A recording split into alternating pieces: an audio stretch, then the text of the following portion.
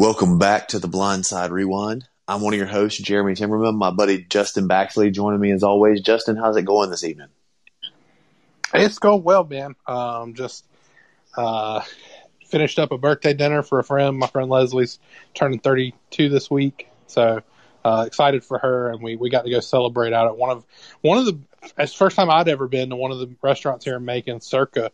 And everybody talks about how great their sushi is, and they had a great surf and turf roll tonight. We all got to try it. Had a piece of like filleted steak on top, and there's lobster stuffed inside. So pretty solid, man. I ain't gonna lie. That does sound pretty good. I'm not a big sushi guy, but that sounds pretty good. Yeah, man. So just been living the dream over here, So how have you been doing this week, bud? Been doing pretty good. Watching our Braves take off a little bit. Doing some good work. So that's been fun. I got the game on right now, and it seems like they're scoring every time I'm looking down. But so just kind of living the dream. House is chaos as always. I don't know if I mentioned it on here, but I have 4 kids now.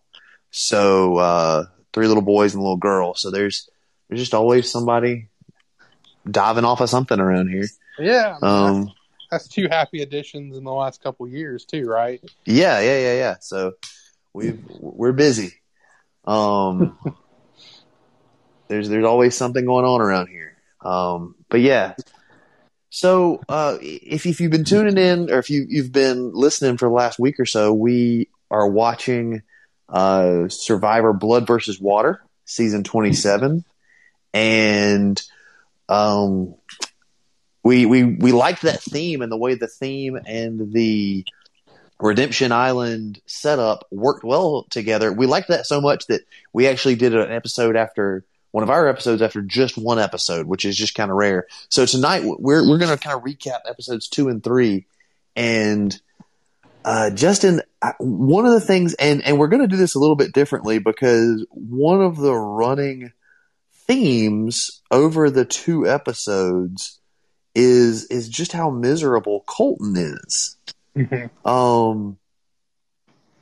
And yeah, he kind of complains for 2 episodes, and it just because to this point, unless I'm wrong, the newbies have lost. If you're somehow picking up right now, Blood versus Water opens up with it's 10 pairs of a returner and a newbie, and they arrive separately, and they actually stay for the first night. They actually get to stay separately on the island. They don't come together. They're a marooned tribeless. They're marooned as pairs at various points around the Cagayan area of the Philippines, actually.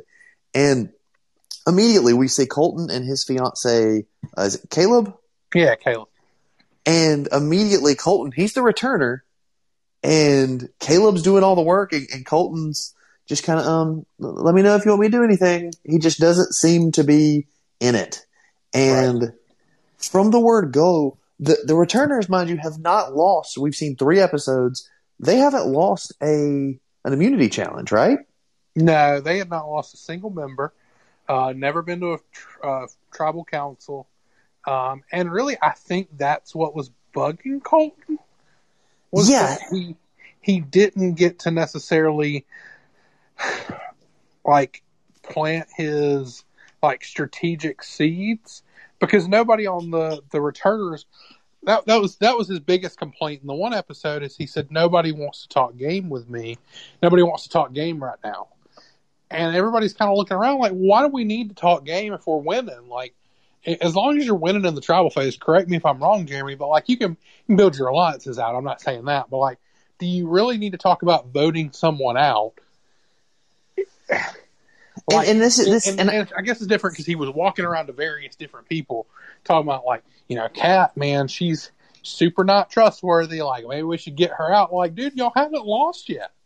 Yeah, and it goes back to something, and I'm sure I addressed this on my solo episode where I talked about my strategy for how I would play, but I feel like the way it seems to flow is that when you're not about to have to vote someone off, when you're before an immunity challenge, that's when you build the relationships.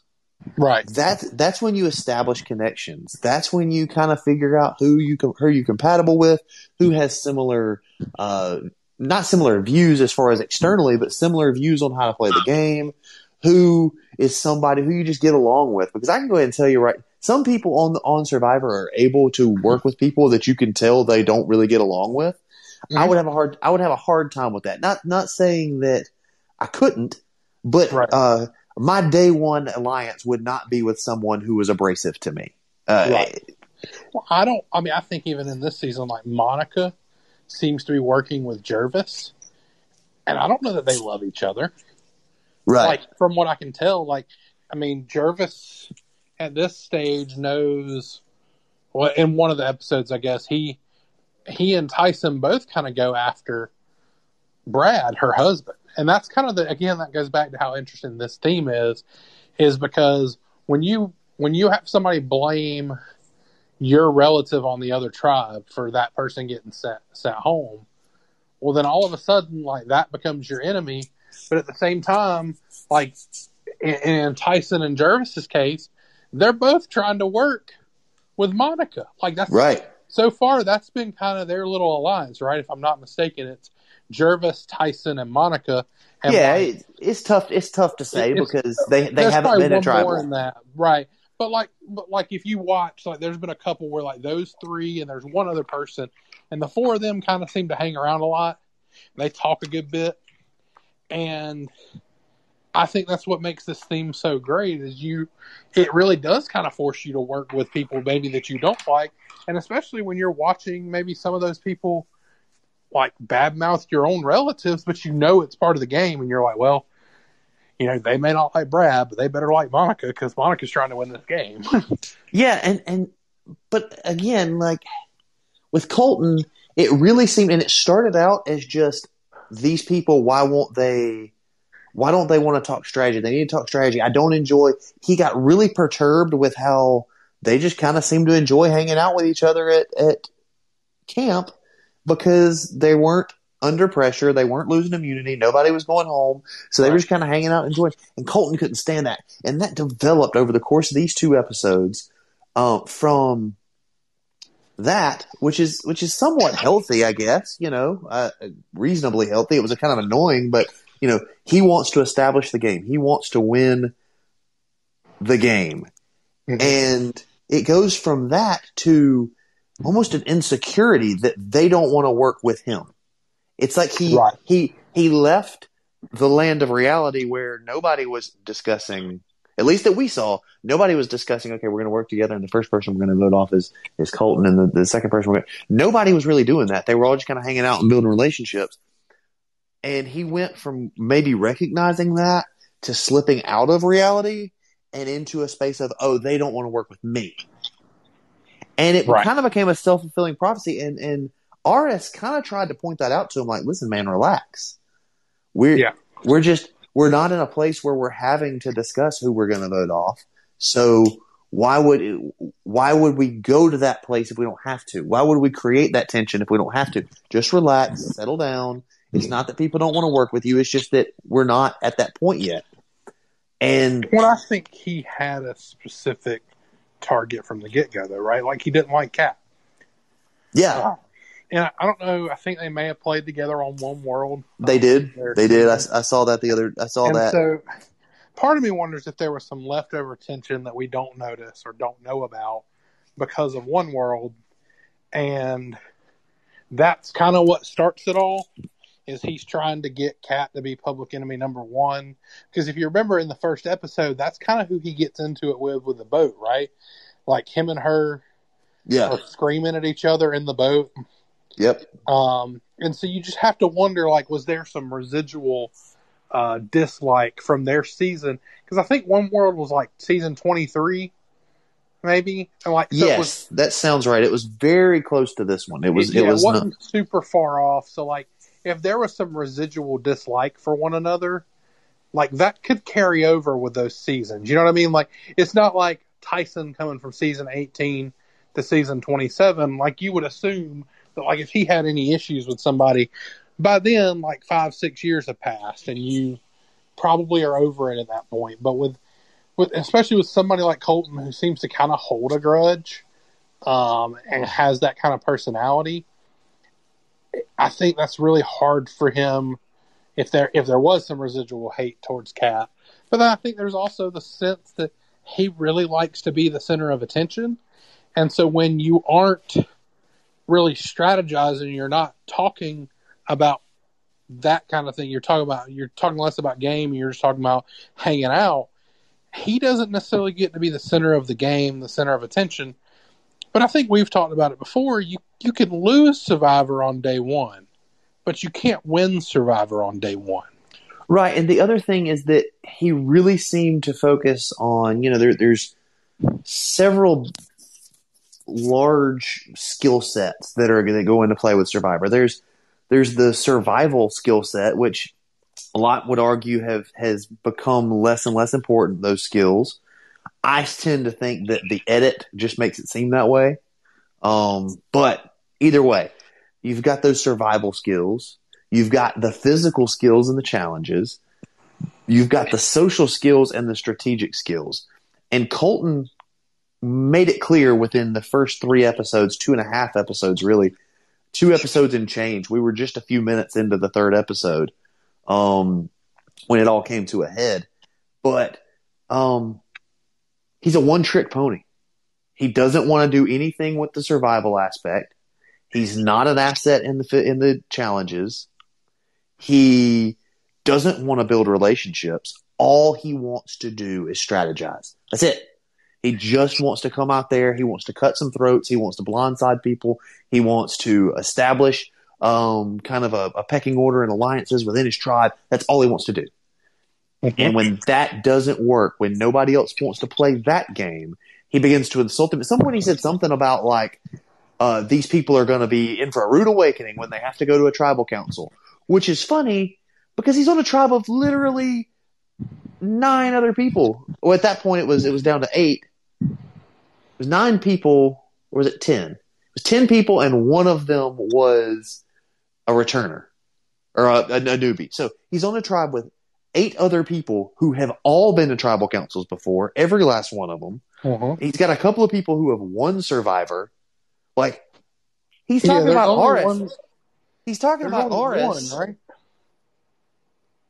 Right, well, it's him. It's him, 8 other people who are returners, and a newbie. So either way, at one point he's having a conversation with Aris, who has won Survivor before. Maybe Colton recognized that there are people in this tribe that are better at this than you. There are people at this tribe that not only know what's coming at tribal council, they know how to get through tribal councils. They know how to get through all the tribal councils. So sit down. Get the final one too. Yeah, sit down and listen to them. But he just has this complex, and it's unnerving at times to watch him melt down over the course of 2 episodes and change, to the point where in the 3rd episode, I mean, he just quits. And we were both. It was almost like a relief to the show, though. Yeah, like, it was. They spent a lot more time than on that particular tribe. They spent most of their time focusing on this dude who literally his mission is just to make people unhappy, and it's similar to Russell Hantz in that sense, but I don't know. It always felt like at least Russell had a method to the madness. If that makes sense, well, and Russell enjoyed it. Like he enjoyed. Right. He liked being out there. He was a sicko, and he enjoyed making people uncomfortable. Colton wants to make people uncomfortable, but he doesn't even seem to enjoy it himself. And it was not fun to watch those portions. No, he made it a very awkward time to watch, and then you're just kind of left cringing almost at like some of the moments, and especially like you see him talking about his like mental health and how he wants to be a different person, and he's so scared that people hate him and all this, and then everyone in that tribe comes together basically around him. And And that's a wonderful moment. It should be a wonderful moment in Survivor, right? Like you see this villain who, is kind of universally disliked. And he had essentially faked a medical malady in his first season. Right. Like you said, he had appendicitis or something.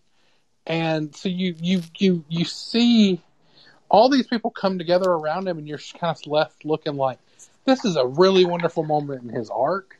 Because I talked a little bit about Survivor arcs on this podcast before, is that I'm a big fan of arcs, and so I thought this was kind of a turning point in his arc from his first season to now, is that, like he's about to get a really redeeming moment out of this. And Jeremy, it kind of crumbles around from that point on, because it didn't feel like it was a genuine moment. Like it just felt like that was still a game, like strategy from Colton, was to seem sad and seem down and to seem like he needed to talk about his mental health to get them to maybe like not be upset with him or something, even though I don't think they didn't. I think he got paranoid from the get-go, is that people thought he was the same Colton, and like you said, it became that self-fulfilling prophecy that he really didn't change. Right. But and Justin, honestly, I don't want to diagnose mental health. I'm not any sort of expert, but I really felt like it wasn't a gameplay. I really felt like he just couldn't take it. I really feel like he just mentally was not strong enough to be out there, to be a different person, to play the game in a way that he wasn't prepared for. I feel like he was prepared to be on a tribe. I think he would have been better off if he had been on the newbie tribe where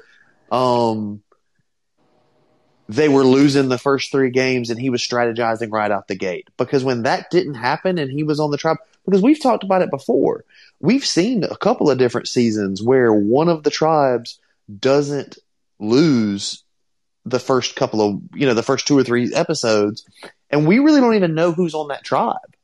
Because Samoa was starting off that way. There was one tribe that there were people on that tribe that I couldn't tell you their name, couldn't tell you their face, couldn't tell you who this person was in the least.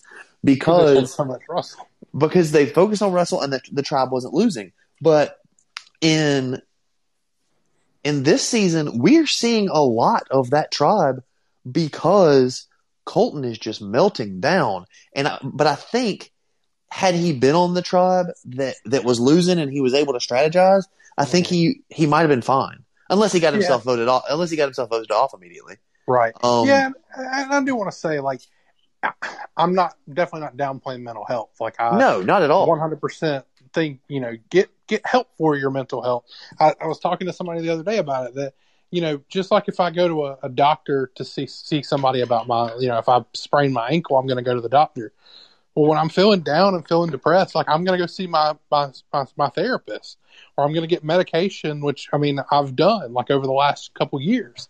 I've started seeing a therapist. I've gotten a psychiatrist, that kind of thing, to get help for that, just like I would treat any other thing that's wrong with my body. Like that's something that I've realized over the last couple of years is how important mental health is.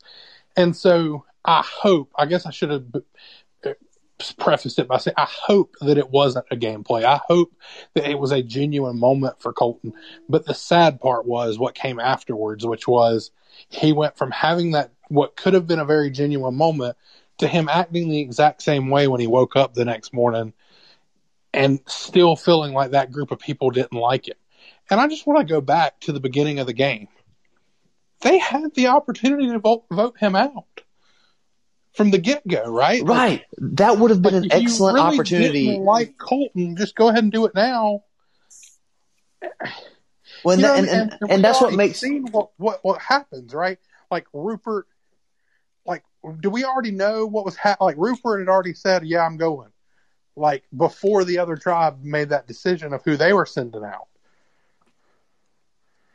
Or am I maybe I'm misremembering? No, they both got that. Both tribes voted, and as far as they knew, that's right. Everybody, as far as they knew, the person was going home. Now, Tyson, I think, probably knew for sure that they weren't going home. Right. And we talked about that in the last episode. But they could have voted Colton out. So one, you hindsight being 2020 and knowing more about Colton now, I kind of wonder why they didn't just vote him out. But two, if you're Colton, if you're in a strong place mentally, it would be easy this early in the game and look and go, no, if they didn't want to play with me, if they were judging me off the old Colton, they just sent me home right there. And they didn't. Yeah. They didn't, which means these people wanted to play with me. Well, and you had two people, I know for sure, from his season. Like, you had Monica and you had Kat, and they could have easily been like, hey, we're going to vote Colton out here. We know how Colton is. Right. Just trust us. We don't want to play this game with this dude. Like, we've already played with him before. He was an awful person to deal with. I don't know why they brought him back. And especially Kat, because like you could tell Kat felt that way about him. Yeah. And like even Monica to some degree, like once she gets into kind of some, I guess those like the confessionals or whatever, she talks about it. She's like, it's the same old Colt. And so they knew who it was. Like they knew what type of person Colton was. And she talks about, I really hoped that he had changed. Like, that's the thing, man. I'll be honest with you. If I had played with someone before and I knew all he did was lie and go behind my back, Jeremy, what do you think I'm going to do? First chance I get, I'm sending him home. And not just sending him home, but like, first, if there's a little vote thing at the beginning, I don't care what if he ends up somehow getting an advantage out of it, fine. It doesn't matter to me. I'm still going to vote for that guy because what if it is something bad where they do really get sent home? And in this case, it was bad. They are on the brink of getting sent home every time they go to Redemption Island. And so I would have just voted Colton out to begin with. And I feel like that really speaks to these people really did want to play the game with him. They were fine playing with Colton. They looked at him as more of an asset than Candace, which was absolutely dumb. Yeah. Because Candace has been great on Redemption. Yeah, that decision looks dumber and dumber as we go. But, the Colton story for this, and I think for Survivor forever, because the Colton's probably done. Done. He's done. It all comes to a head at a Redemption Island duel. There's arguing going on. There's yelling. But no one is yelling at Colton. There's other people disagreeing, yelling at Brad Culpepper. Mm-hmm. It seems like the kind of thing that what we've heard from Colton, this seems like what he wants. He wants the drama. He wants the vitriol. And yet that's when he melts down and says he can't handle it. Nobody likes him. He doesn't want to be here. And Jeff is pissed. Jeff minces no words with Colton. He's like, oh, so you're quitting again. And that's what happens. That's what happens. He what was it? He wouldn't even let him throw it in the urn. He was being such a petty man. Because in this season, is that something that's I don't know if I've ever seen that be the thing. When somebody is finally, like when Rupert loses the first the first Redemption duel, which I thought was kind of a surprise. Because it was the one thing that didn't really, and I told you that when we started watching. This is like the one little game that probably does not help someone like Rupert. And I'll be honest, the second one would have been even worse on him. The second one was worse because the first one, they used the little, almost looked like a shuffleboard stick.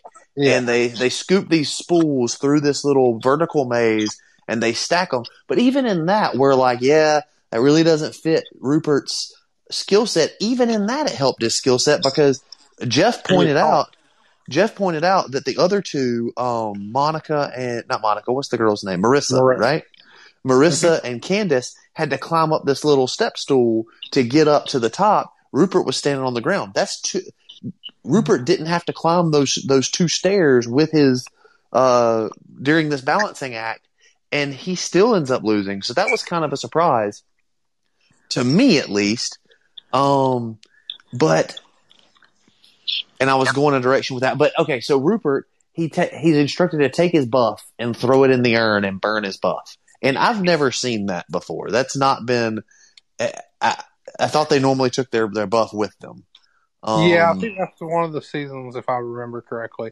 I haven't watched enough of the Redemption Island seasons, but I guess it's like a ritual thing for them. To throw the buff in the urn, to have it burn, to signify the end of your journey on Survivor. And and he wouldn't let Colton do that. And I almost feel like in the middle of the sentence, Jeff realized the logic wasn't strong because he said something like, you don't even get the honor of having your buff burn in this urn. So you're just going to take that with you as a reminder of what happened here. And it was almost like in the middle of the sentence, he realized this should be reversed. He should have to burn his.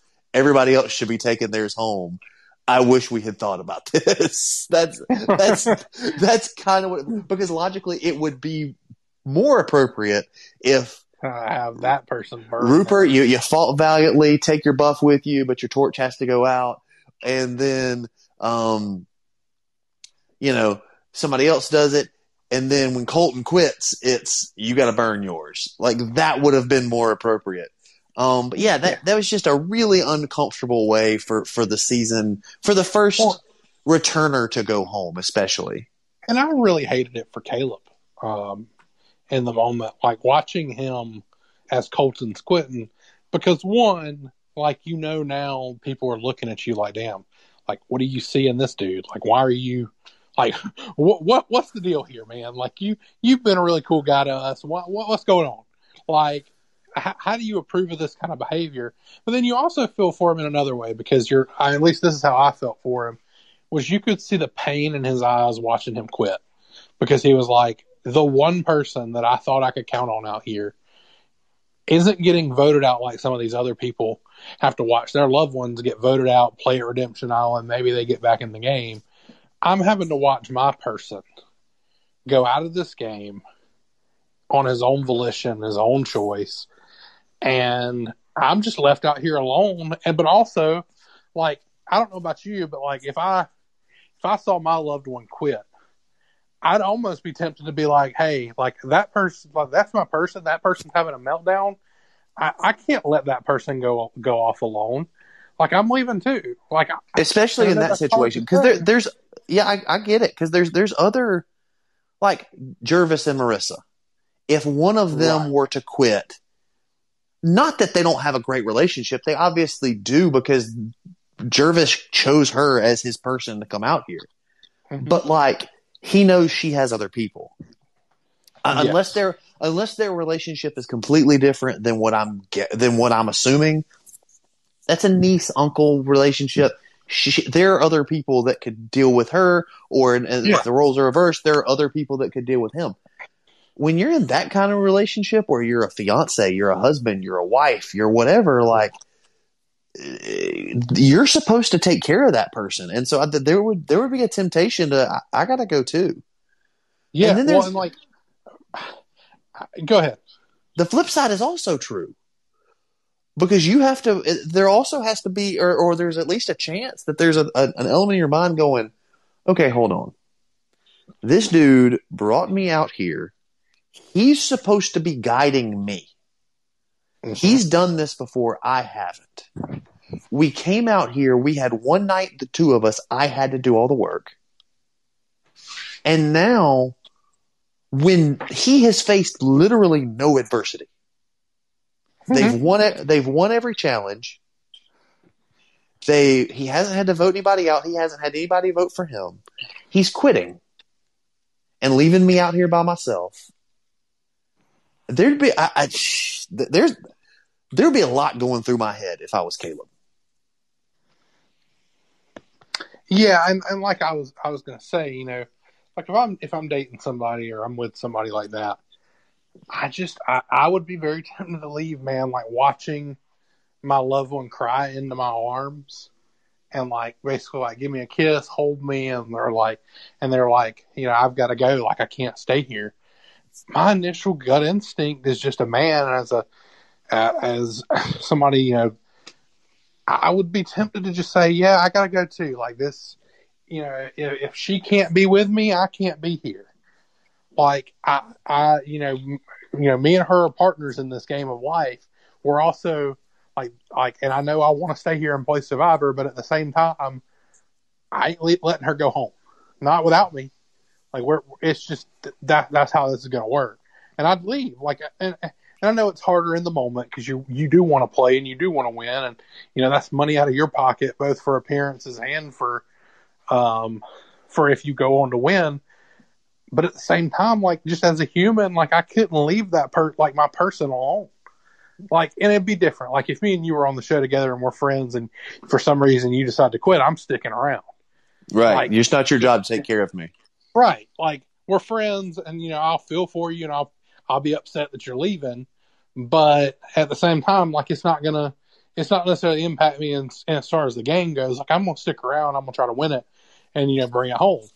But if it was somebody like my mom and she's just sitting there breaking down, I'm gonna have a hard time with that. Or if it's my girlfriend or something along those lines, I don't have a hard time with that. Because I signed up to kind of be an emotional support for that person, and in life, just when I started dating them or whatever it may be, I'm part of that emotional support system for them, and I'm watching them have a meltdown. That's not a very good emotional support system if I decide, yeah, well, see you later. That's going to be hard for me to make that decision for my own self. Yeah. And so I do not envy I do not envy Caleb's position at all. Because like you said, it's two sides of a really, really bad coin. You either stay. Yeah. And you feel really, really bad, or you're sad and upset for your loved one. But then also there's the side that if you leave, you've now thrown away a chance to go win Survivor. Yeah, you've thrown away, especially in that kind of relationship, you've thrown away the best odds anybody's ever had to be a millionaire on Survivor. Right? Yeah. Because you said, like we talked about last week, if you and your wife went on Survivor and you win, that money is not just Jeremy's money, that's your wife's money. Right. Or if your wife wins, it's not just your wife's money, it's Jeremy's money. And so when you go like RS and Vetus, they're sharing that down the middle, right? They're going 50-50. Well, if a husband and wife win, they're going 100-100. Right? Yeah. In most cases, I'm sure there are other people that handle their finances different, but I now have access. If my wife wins, I have access to all million of that. If I win, my wife has access to all million of that. And so in that relationship, man, you can't throw away both of your chances to win $1 million in one moment, but you're tempted. You're tempted to make that decision. And we also got to see at that same redemption. We got to see a much healthier example of a relationship because Rachel had been voted off by her tribe, and that's Tyson's girlfriend. Right. And Tyson was given the opportunity, and they discussed it as equals. It was a really cool moment. It was sad, but to see them discuss that as equals, if Tyson put it up to her, but he chose to put it up to her. I didn't get the sense, at least, that Tyson felt obligated to put it up to give her his choice. And they discussed it as equals, and they decided Tyson was the better chance to win. Well, what I thought from that, and I think Tyson picked up on it. They voted her out because of me. They want me to do this. This is their goal is to get me out of the game. Their goal was never to get Rachel out of the game. Right. What they want to have happen, and he says it in front of everybody. He's like, you guys, it was a good move. Congratulations. You made the right move because I'm now in a position to have to at least consider going down there and taking her spot. So congratulations for doing that.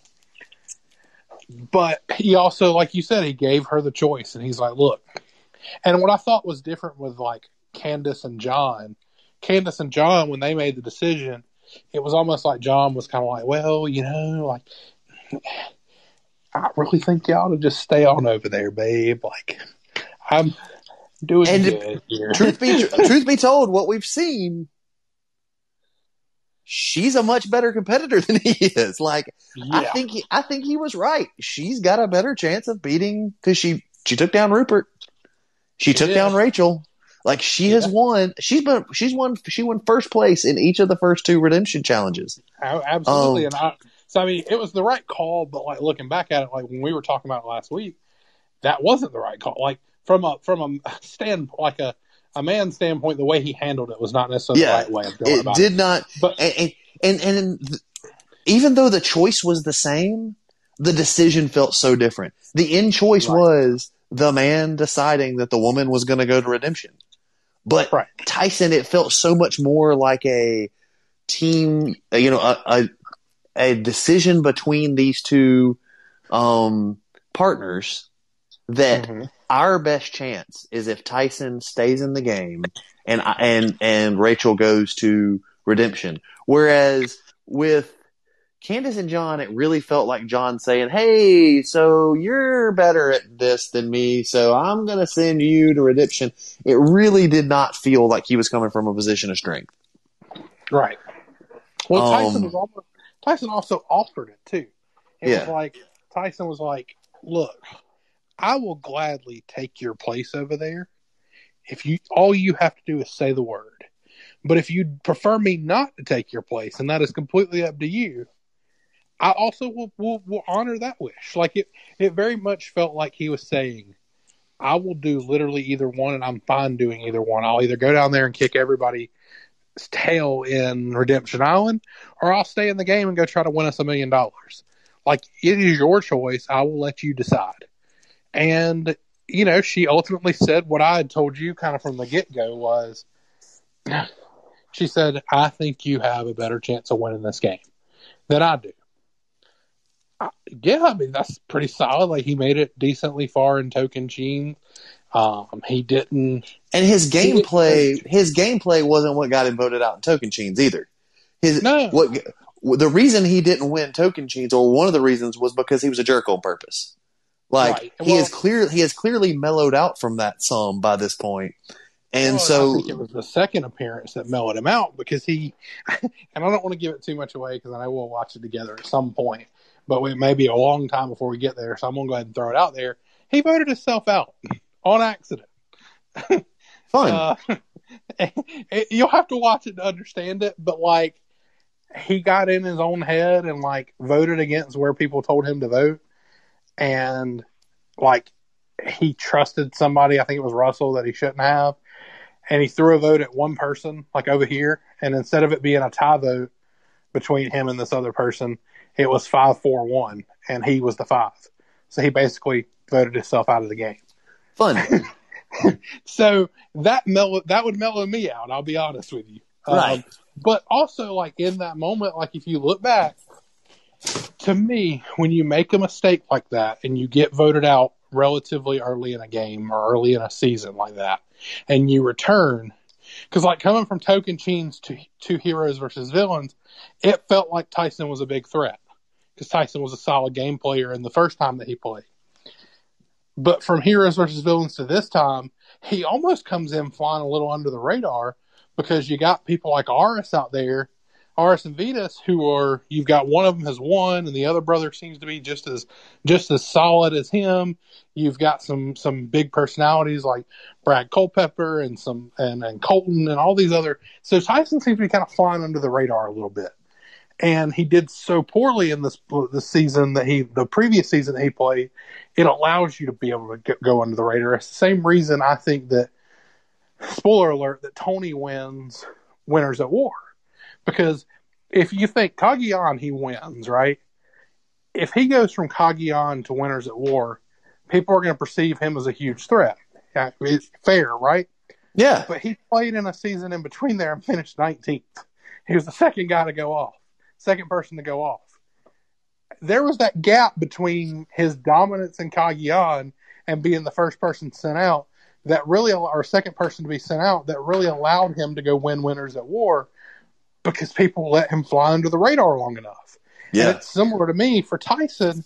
And so when Rachel makes that decision for them, I thought it was the best decision because I think Tyson, just based on the cast and based on everything at this point, and we'll talk about, I mean, I know we can talk a little bit about it in a little while, he gets injured. And so maybe that's going to throw a little bit of a wrinkle into his Superman type personality to some degree in the immunity challenges. So we'll see there. But for the most part, like, he's probably in the top 5, like right now, I would say, in people that I think could win this season. Yeah, no, I mean, he really set himself up well. And we also see a moment to transition a little bit. We see Tyson turn his attention to Mr. Football. Mr. Football. So, for those of you who don't know, Brad Culpepper was a defensive tackle for the Minnesota Vikings. He lost an incredible amount of weight between when he was a defensive tackle and when he was on Survivor. But he did not gain very much brain, I don't think. Brad is one of these characters that I've watched Survivor enough that like you can start to see some of these edits where like I'm not worried about how much I don't like Brad Culpepper.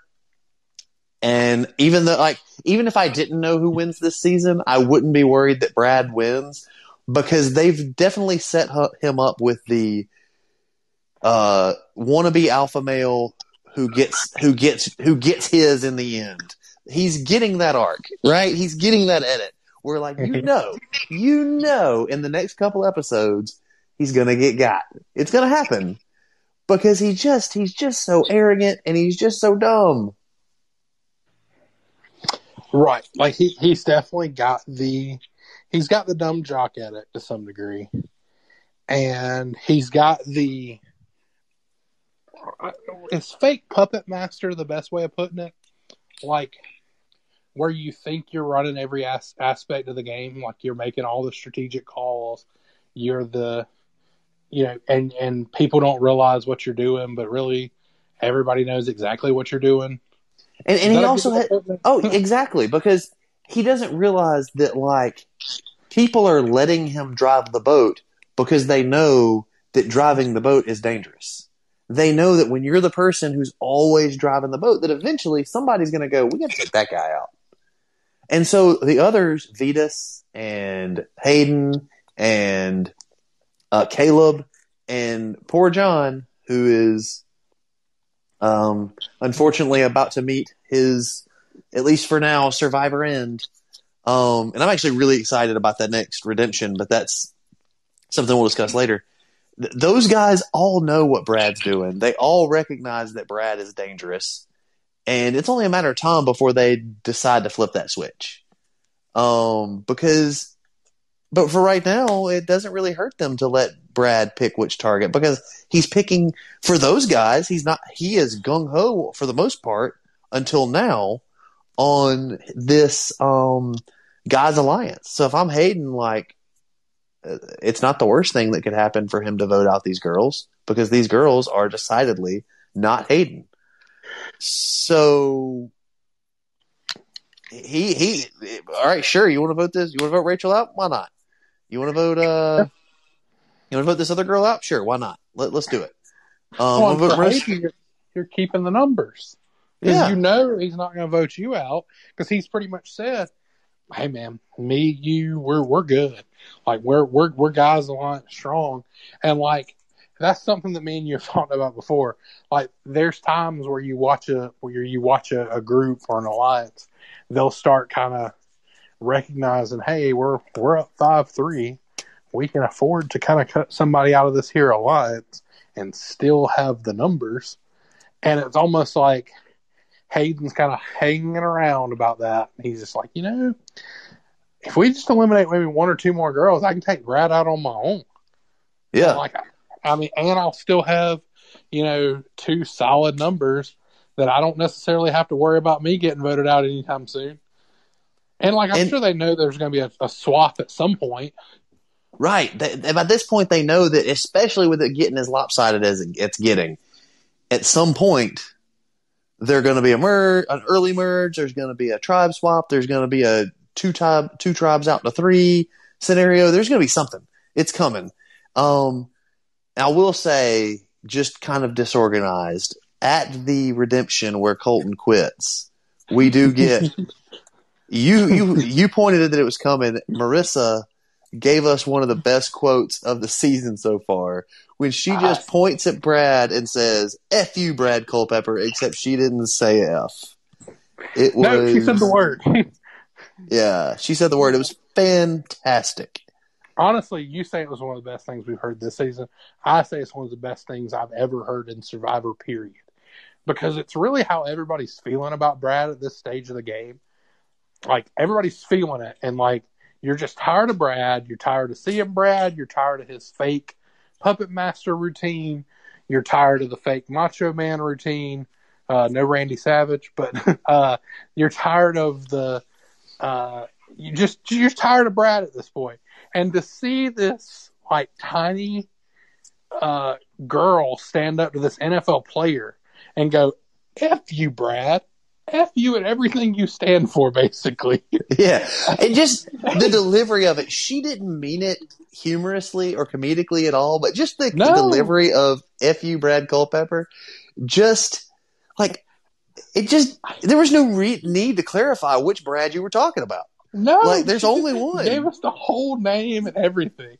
But it was also like, and I don't know if this was the edit, but it really felt like she was looking at someone else and he happened to like just mutter a single word, and she had finally had enough, and like it was almost like her whole neck just snapped to where Brad was at, was like, "F you, Brad Culpepper." Like, I was ready for her to like throw in a random like middle name, like, "F you, Brad Jebediah Culpepper. You can get out of here now." Like, it was great because, and it was just so, because you're right, Brad has this just air about him, like he can't look around and see that his tribe keeps losing. Yep. And he's not making any friends. But where he really messes up in this episode is that he creates a crack in his own alliance.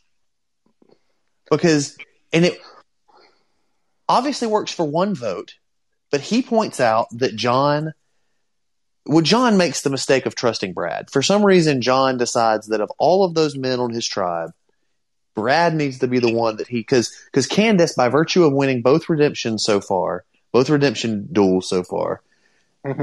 Candace gets 2 clues to where the immunity idol is, and she can give them to anybody. She gives both to John. I would have given one to John and then one to somebody on my own tribe. That's how I would have played it. Because your husband is going to work with you if you both get to the merge. He's not going to say, "Honey, I've made other alliances and you're not in it." That's not going to happen. Well, I don't know. I don't trust John on that, buddy. you have a lot more faith in John than I do. I mean, but if you're his wife, you have to feel like, I've given you one clue, and you can also, you're not a mute. You can say, "John, I really think that I need to help the people on my tribe. I've helped you. That would be fair." Well, the one thing you got there, though, Jeremy, is, yes, I get what you're saying, but also, why would I want to help the people that just voted me out? Not everybody did, though. And if you want to get back in the game, you need to start forming. You also haven't gotten the chance to form any bonds with anyone in the returning tribe. And right now, it's very clear that the returning tribe is the stronger tribe. So you want to make connections with somebody over there. So I think I would have done that. But either way, she gives both to John. John still doesn't manage to find the immunity idol because he's confided in Brad what these clues are. Brad somehow convinces him that he doesn't need to go find it or whatever. And then Brad decides to turn the vote from his He-Man Womanators Club, voting out the girls, to, "Hey, let's vote out John instead." Because he's going to find this immunity idol. He was really, really strong on not wanting to vote out Rachel. Let's go ahead and vote him out. And they do. Yeah. But the problem with that is you not only weaken your numbers, but now the one reason Hayden, Caleb, and Vetus had to not turn on you was that we had the numbers. We had this strong alliance where we can be guaranteed that we're going to make the merge, because as long as we've got Brad and as long as we've got these guys, we're safe. Now, all it's going to take at the next vote is, well, he turned on John. He turned on me too. Yeah. And he knows where the immunity idol is. If we don't think he's got it, we need to go ahead and vote him out before he gets it. So it was I thought it was a really poor decision when they had Katie right there to vote her out. She's been weak. She hasn't contributed anything to the tribe. She got her butt kicked. So you wanted to talk about the the most recent immunity challenge where it was almost like a football drill with pads that you hold to push each other off this little floating platform. Yeah, I enjoyed the that particular challenge. I know we talked about these other challenges for the most part were kind of meh. Like none of them really stood out as solid challenges to really go over. Really, any of the first few challenges have not been great. Like even the boat one that we saw in the first one was just very. I think you called it last time. Like it's very survivor challenge, and Yeah. this one was very similar to kind of like what we're used to, the ones that we really like.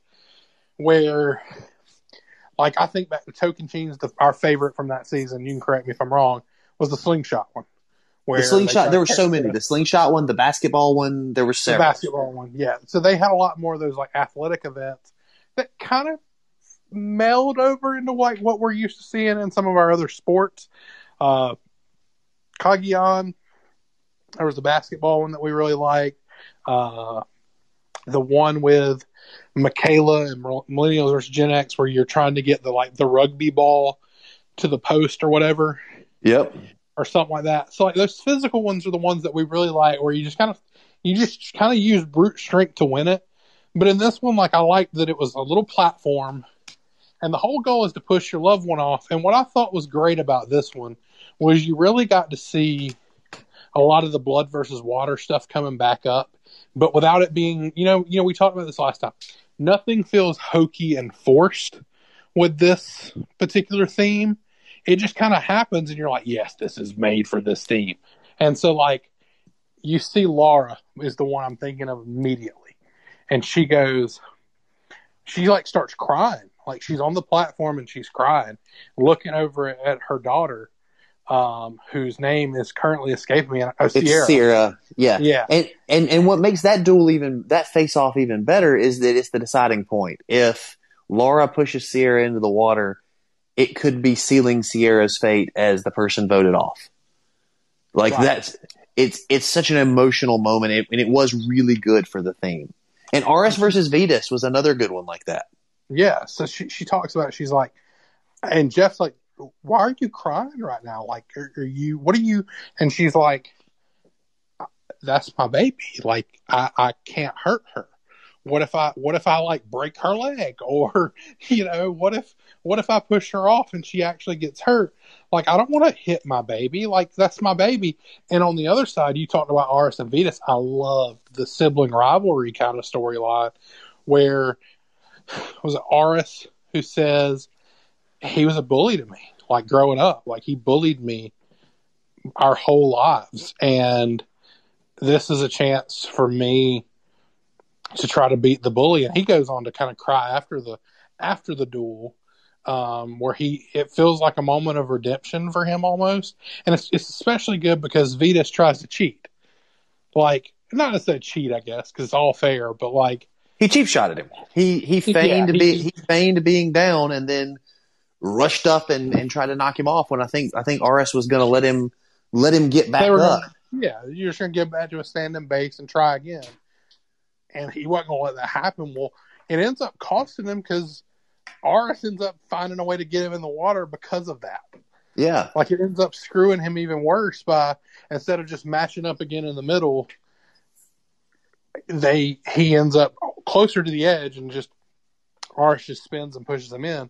But you get a couple of those that I really enjoyed where Tina and her daughter had a face off. Was it Tina and Katie? Yeah, Tina and Katie. And Tina dumps Katie in the water like without much effort, and she's like 60 years old. Katie just in this challenge just proved herself to be somebody that if you're honestly trying to have the strongest tribe and not have to go to tribal council every time, she's an easy vote out. And Brad, instead of voting her out, decides to turn on John. Our buddy John goes home, or not home, to Redemption Island. But we've seen this kind of planted in there for the 2 episodes we watched, was that Brad was slowly looking to turn on John. but he wasn't sure when the right time was. So, like, you see him kind of dealing with that question of, like, is now the right time to get rid of him? Is now the time we should pull the trigger as the Guys Alliance to, because what if he ends up going and getting that idol? Or if he has it and doesn't think he needs to play it, we can get him out now.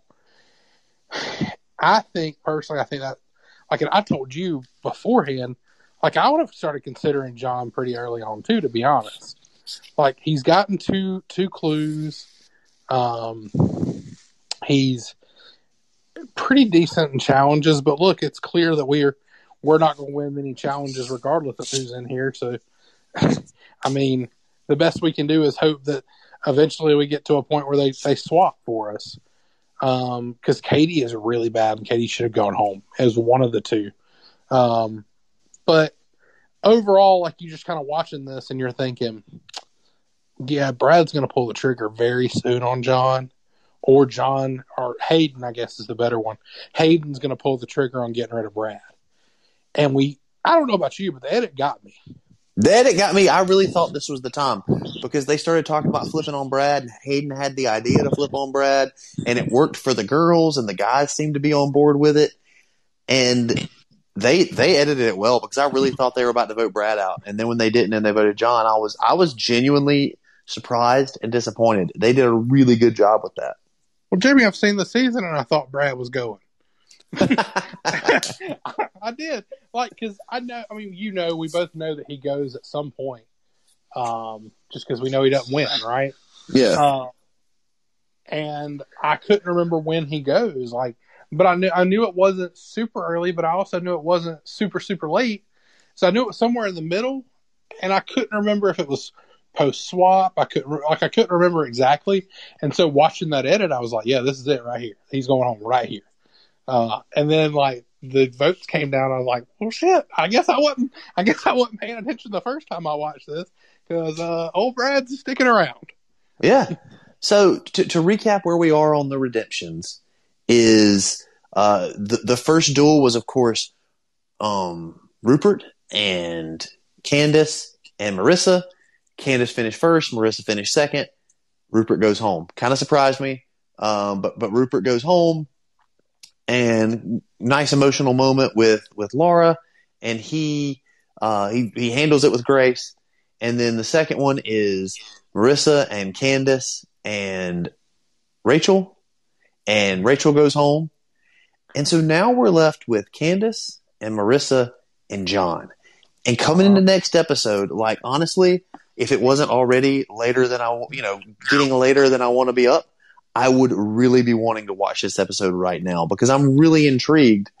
How are Candace and John going to handle competing against each other in a redemption duel? But also, how is Candace going to respond to the fact that she gave her husband 2 clues to an immunity idol and he got sent out? Right. Like, instead of using those clues to get them another ally, she used those clues to secure his place in the game to avoid this very scenario, and he couldn't get it done. How is she going to respond to that? And how are they going to handle being in a redemption duel where where they could both finish and send somebody else home, or one of them could go home as early as the next morning when they're meeting up on that island? Right, and then you also have to wonder, where do they start giving the clues? Because only one of them's getting back in the game at this point. You know that. Like, at this point, you know they both can't get back in the game, so one of them is gone. You don't know which one because you know either one could come out of redemption when they battle into the game. But when is Jeff going to allow that to happen? When we know that he's only one of them gets to go back in the game, and so. Just that's based on how the rules are set up, right? Yeah.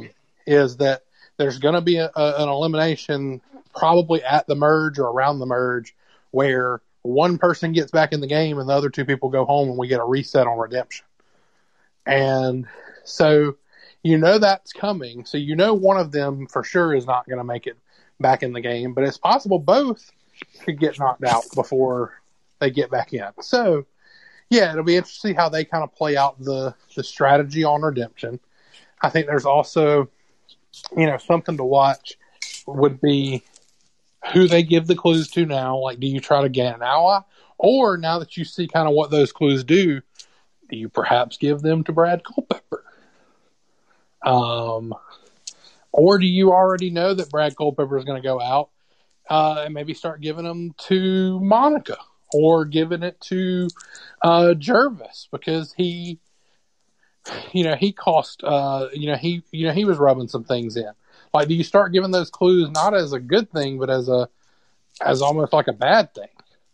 And the other question that you have to answer is, if you're John and you've seen how strong Candace is, and you know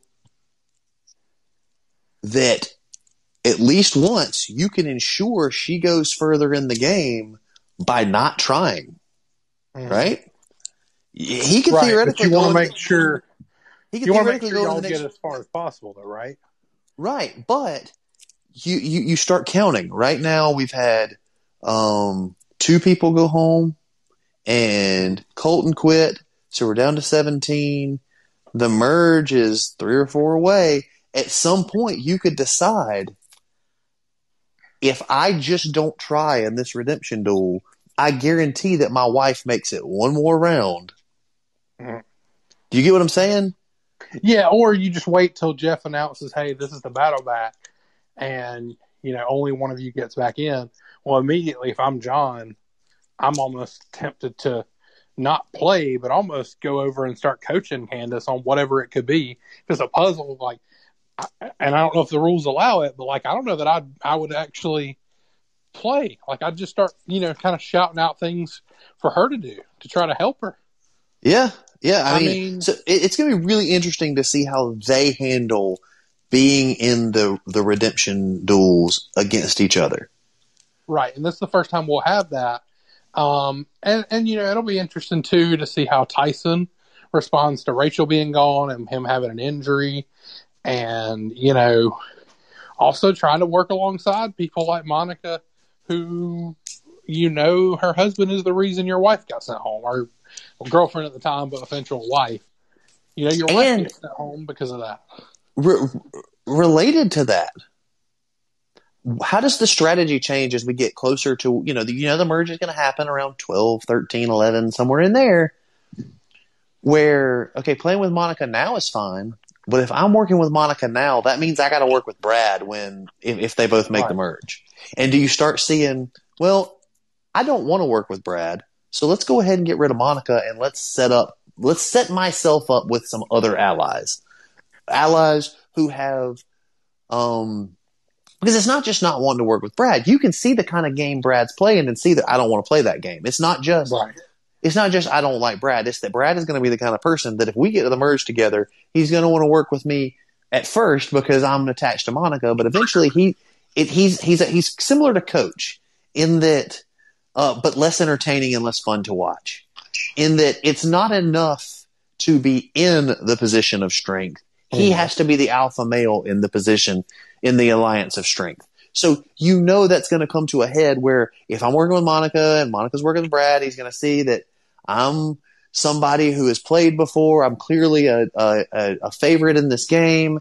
I'm going to be his new John. I'm going to be the one that he works with. And then first chance he gets, he's going to flip on me. So I almost would send Monica out in hopes that Brad goes full Macho Man again and says, no, y'all aren't taking my wife out. Get in here, Monica. And goes down there and tries to beat whoever. So I'll be curious as we get closer to the merge how that changes who, particularly on the returnees tribe, how that changes who those people want to work with. Right. That's something I want to see who finally takes the shot at Brad. Is it a Hayden that decides, you know what, we're tired of this dude. I would rather me and Aris. So Aris or Vetus? Me and Vetus. Yeah. I'd rather just have me and Vetus and Sierra and Katie locked in here, and we get to the merge or we get to a tribe swap or whatever. I've got Kat on the other side, We've got Aris Aris on the other side. We've got Tina on the other side, and we got Laura on the other side. We've got an 8-person alliance right there that isn't as problematic as if we try to bring in Brad and Monica, who are probably just going to run roughshod over us and try to get us out. Yeah. So I'm really curious to see how those relationships affect what's going on in Redemption and what's going on with the main tribes. For sure. So that's all I really had for this week, Justin. Anything else you really wanted to hit on?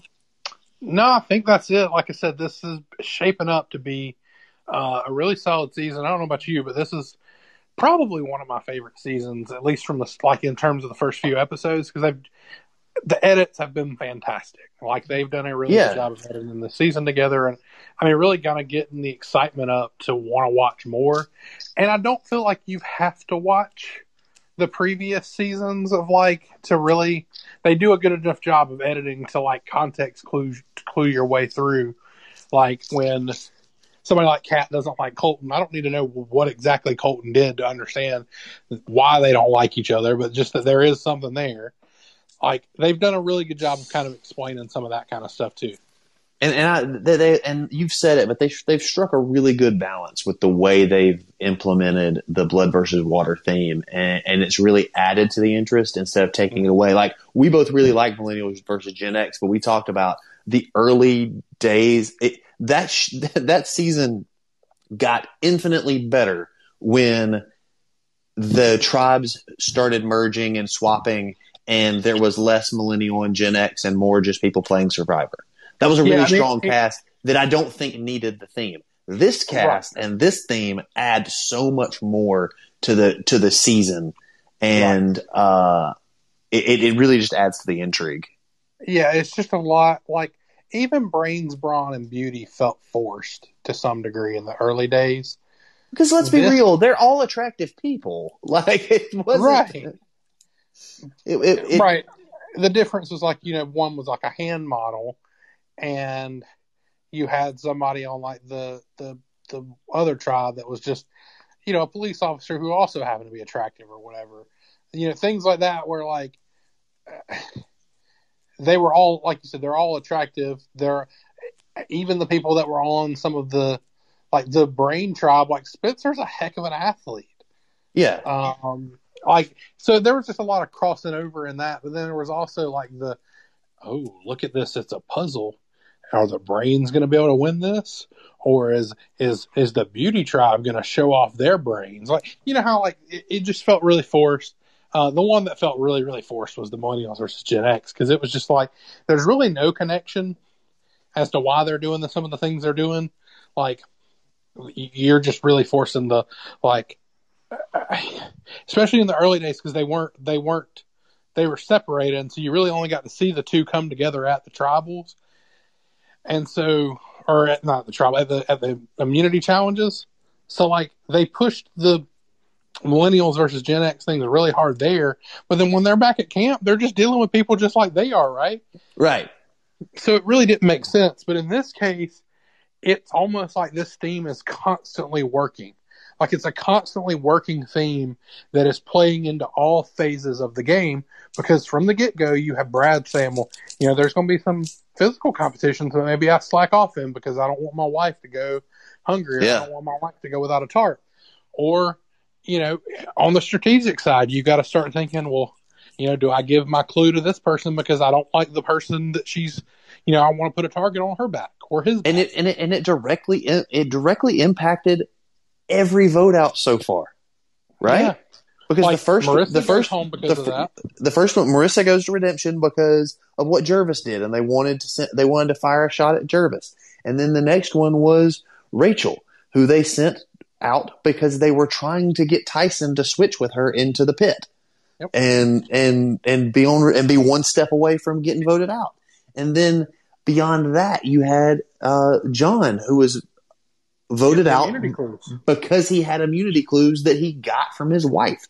So you talked about that he didn't want to go out he didn't want to send Rachel home, and that showed some disloyalty on his part. That put a target on his back. Why didn't he want to send Rachel to Redemption, Jeremy? Because he was scared that Tyson might switch places and beat Candace. Right.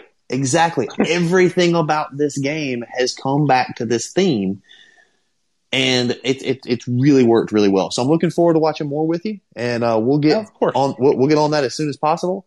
And until then, Justin, have a good one. Have a good one, bub.